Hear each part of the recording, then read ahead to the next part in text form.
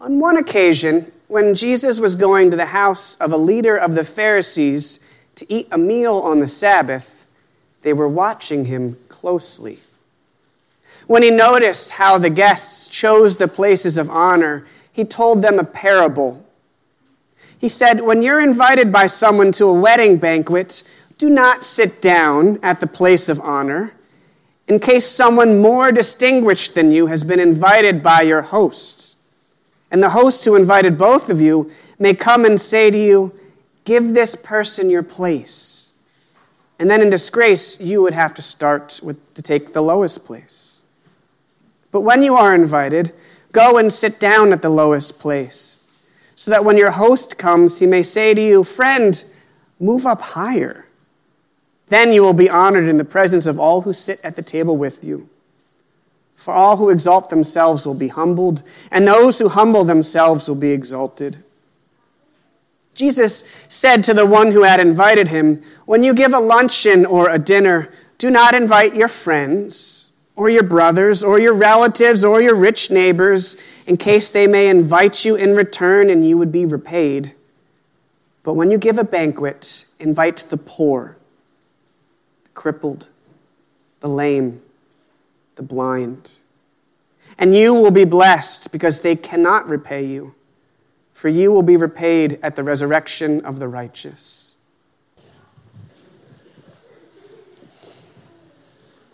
In some ways, the story we heard this morning, the one about feasts and places at the table, it isn't really about that at all. You might have noticed that this reading from Luke 14 contains a comma. Right in our bulletin, if you take a look, it says Luke 14, verse 1, comma, verses 7 through 14. What that means is that our reading includes the first verse from the chapter, then it skips verses 2 through 6, and then it picks up again at verse 7. And it turns out there's a whole story contained in that comma, an important one.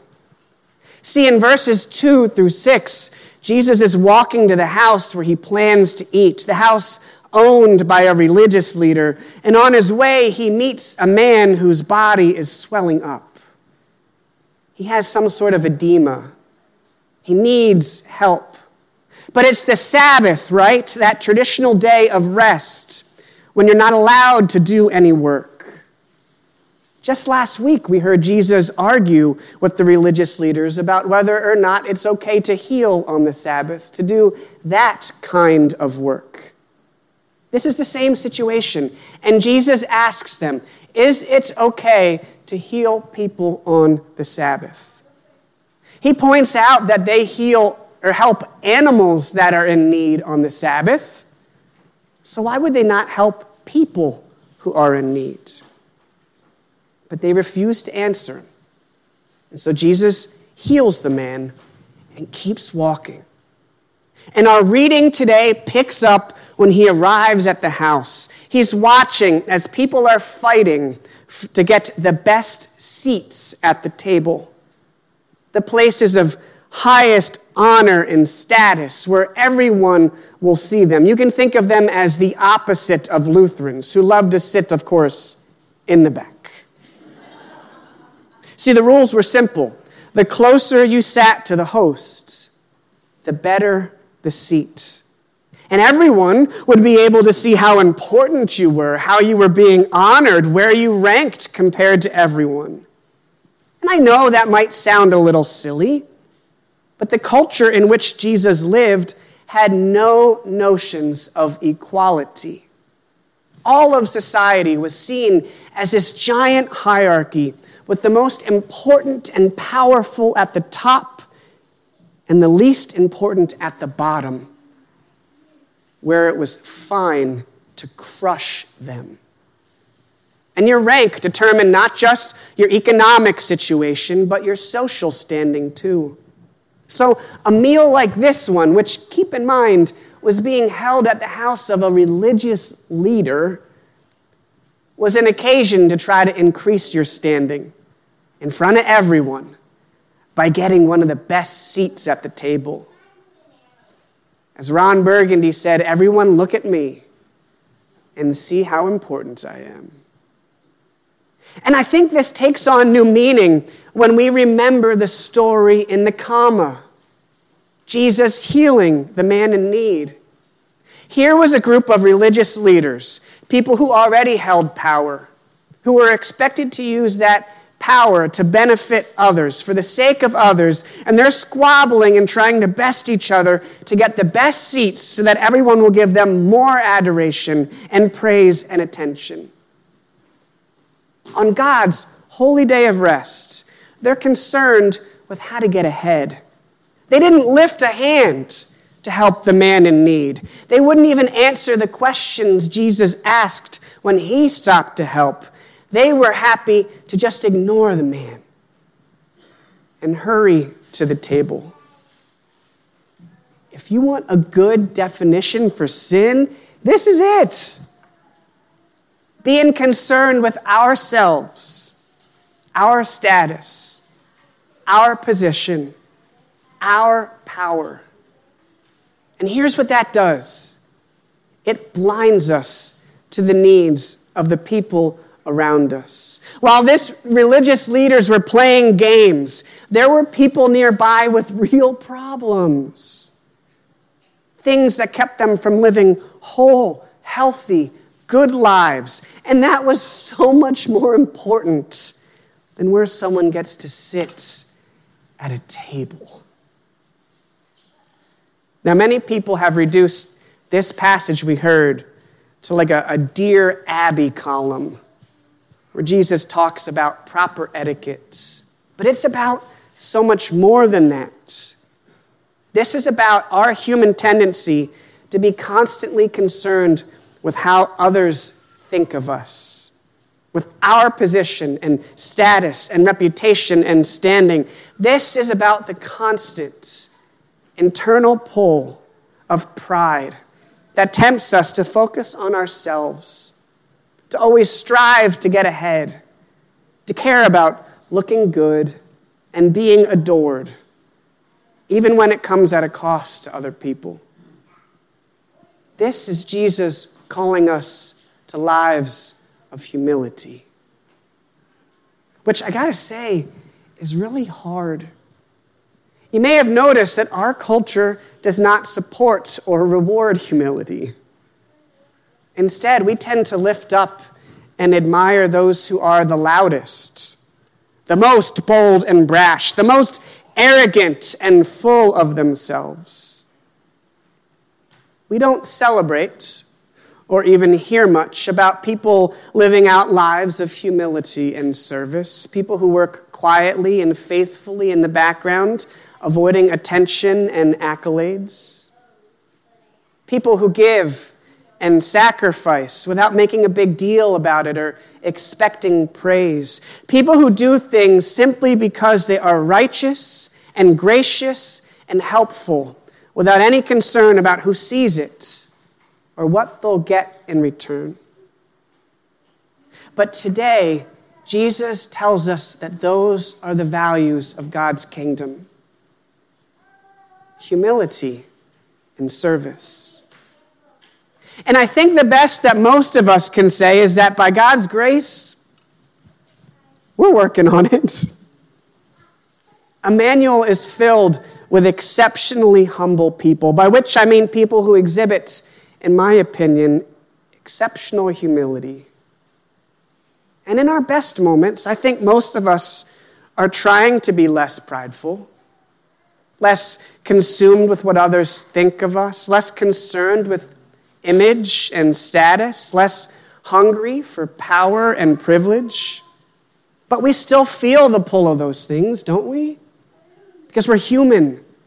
And there's something in us that is drawn towards being selfish and self-absorbed. And also because this culture around us is constantly trying to teach us that rather than being something to seek, humility is a weakness to avoid.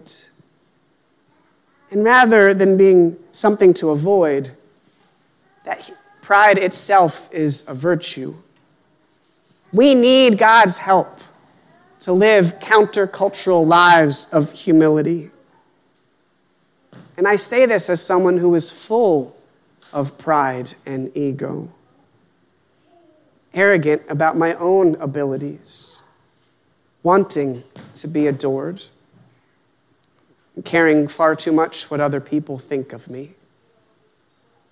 See, this parable forces us to face some uncomfortable truths about ourselves, to ask some uncomfortable questions, like which seats do we take at life's many tables?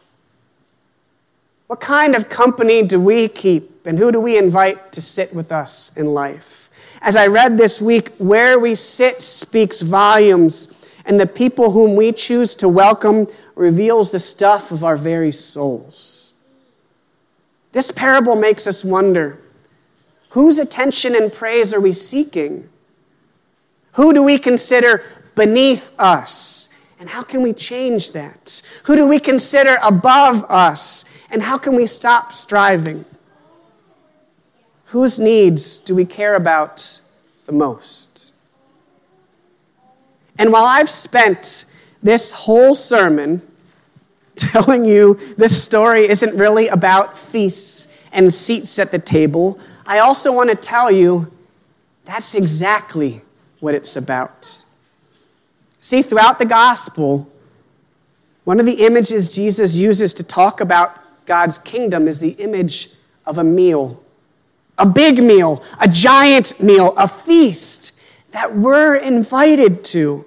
That's what God's kingdom is like, Jesus says. And the good news is that God's meal, God's feast, God's banquet is nothing like what this world knows. God's table is all about God's mercy and love and grace. And we're going to see that this morning as Rosalind is baptized. Lindsay, Tanner, I'm sure she's a great kid, but she's done absolutely nothing to get into God's kingdom. What a slacker.